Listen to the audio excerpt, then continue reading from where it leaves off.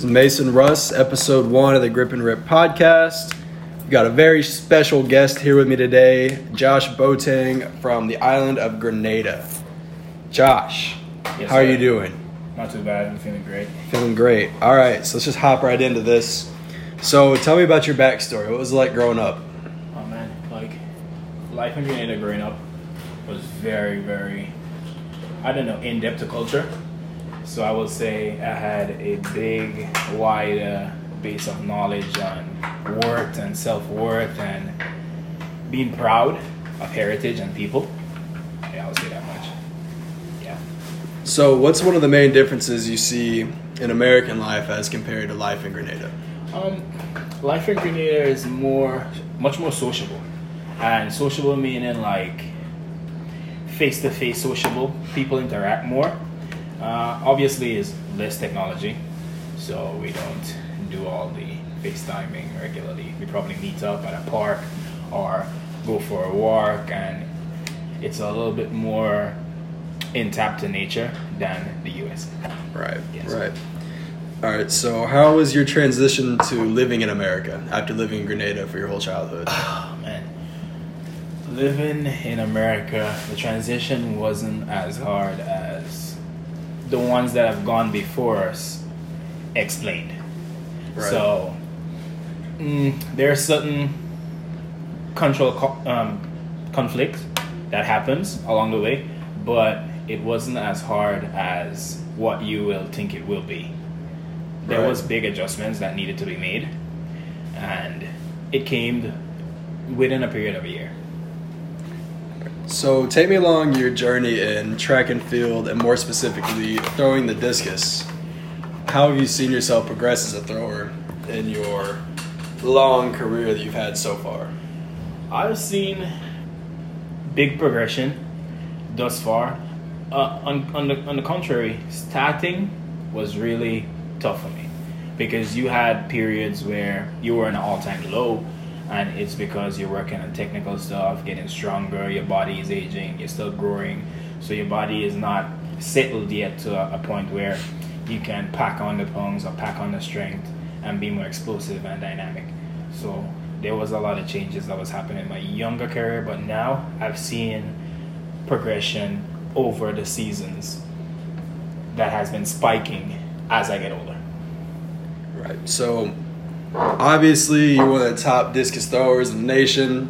You had the number 4 throw overall last year in all the NCAA? Yes, I hold 6 out of the top 10 marks in the NCAA.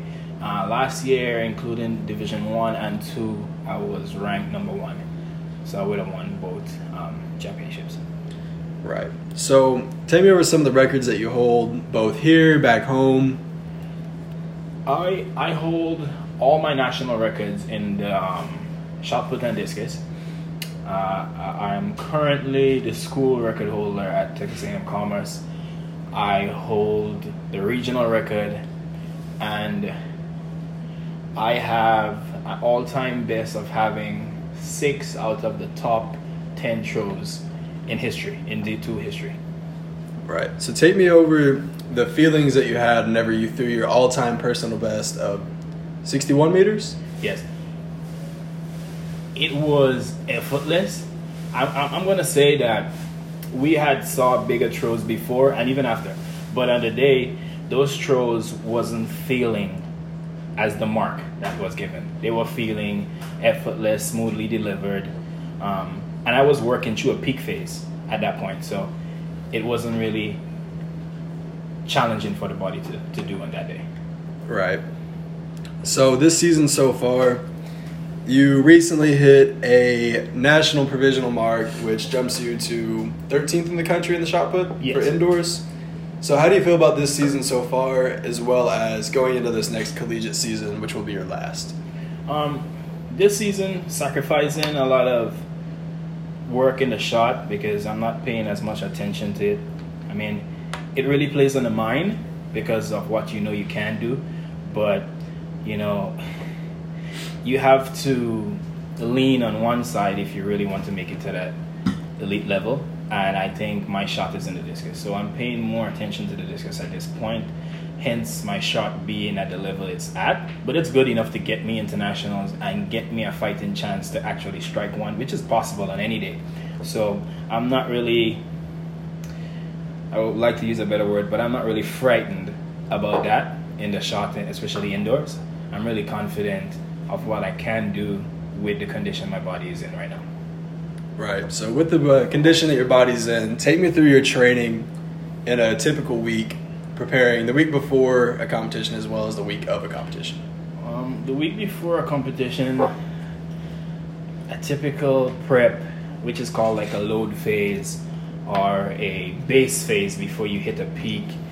I will do most of my heavy lifting, slow lifts that is really costly on the bigger muscles like the legs and the back, maybe some chest work, and tap it in with a little bit of dynamic stuff that is prepping you for that week off competition where you're ready to do your speed lifts and your fast lifts that will help you to be more snappy on the back end before picking up the implement for a competition. And the week off, you really want to back off and gradually do specific strength stuff that is going to help you with dynamics off the trail. Right. So, day of the competition, right? You got a big competition coming up. What are some of the elements that you like to recreate your, call it a pre-meet ritual? Well, I'm going to do everything. Competition is really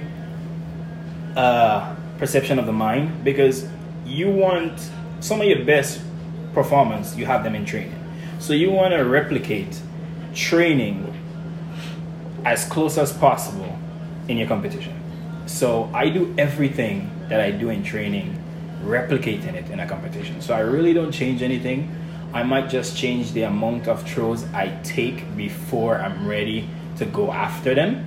So I will cut down maybe from 6 to 3, because I know that's the amount of throws I'll take before the final start in a competition or before they call the top 9. So that's what I do. All right. So what are your feelings like representing your home country of Grenada? How much pride does that give you? How excited are you for this opportunity? Oh man, it's been a long time coming. My coach always say you don't train for the Olympics the year of the Olympics. The training for that happens 8 to 4 years ago.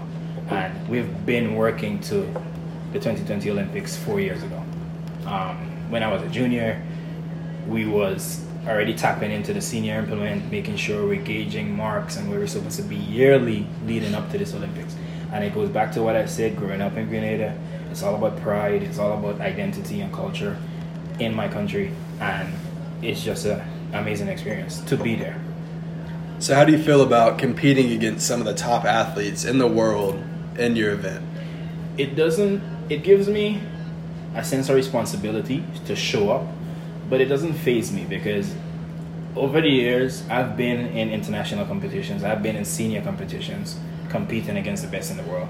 I faced the world number 2. Presently he is the world number 1 this year. I faced him already in Pan Ams. I faced a lot of the big guys, and it doesn't give me a sense of scare, but a sense of value to what I've been doing thus far. All right. So what do you expect out of the Olympics, this being your first trip over to represent your country on this stage? You've gone to international competitions, but this here is arguably the biggest competition there is. What are your expectations? I would expect a top finish, whether it be a PB, a personal best, or a top finish with a number that ranks with all the numbers that was marked on that day against the other guys. And a long shot, I will want to be in the Olympic discus finals, which is possible, but everything has to be solidly right and done perfectly, and which I don't have the ability to do. I know I have the ability to do it, so I just want to get there on the day, do what's needed, and let's see how the cards fall. So, switch it over to a little bit different topic. Whenever you're about to compete, give me your top 3 songs as to what you're listening to and how that makes you feel. Oh man, I will listen to top 3. That's a rough one. I will listen to Vybz Kartel and any one of his genres concerning hype and readiness. He's a good lyricist, and a little bit of Jay-Z, maybe Kanye, No Church in the Wild. That piece that he did for the Rio Olympics, that's good too. That's about it. Probably maybe a ethnic beat. Top it off a street. Yeah. It's very ethnic. All right. So that'll be all for today's podcast. It's episode 1 with Josh Boateng. Josh, any closing statements? Anything else you want to add to that? Talk about? I just want to say I've done podcasts before and interviews before, but this was one of the best, and that was good interviewing with you, Mason. Thank you very much. This is my first one, episode 1. So, we might come back with a few more episodes, decide a later date. Josh, thanks for coming in. All right, it's anytime, been a bud. great time. That's going to be it.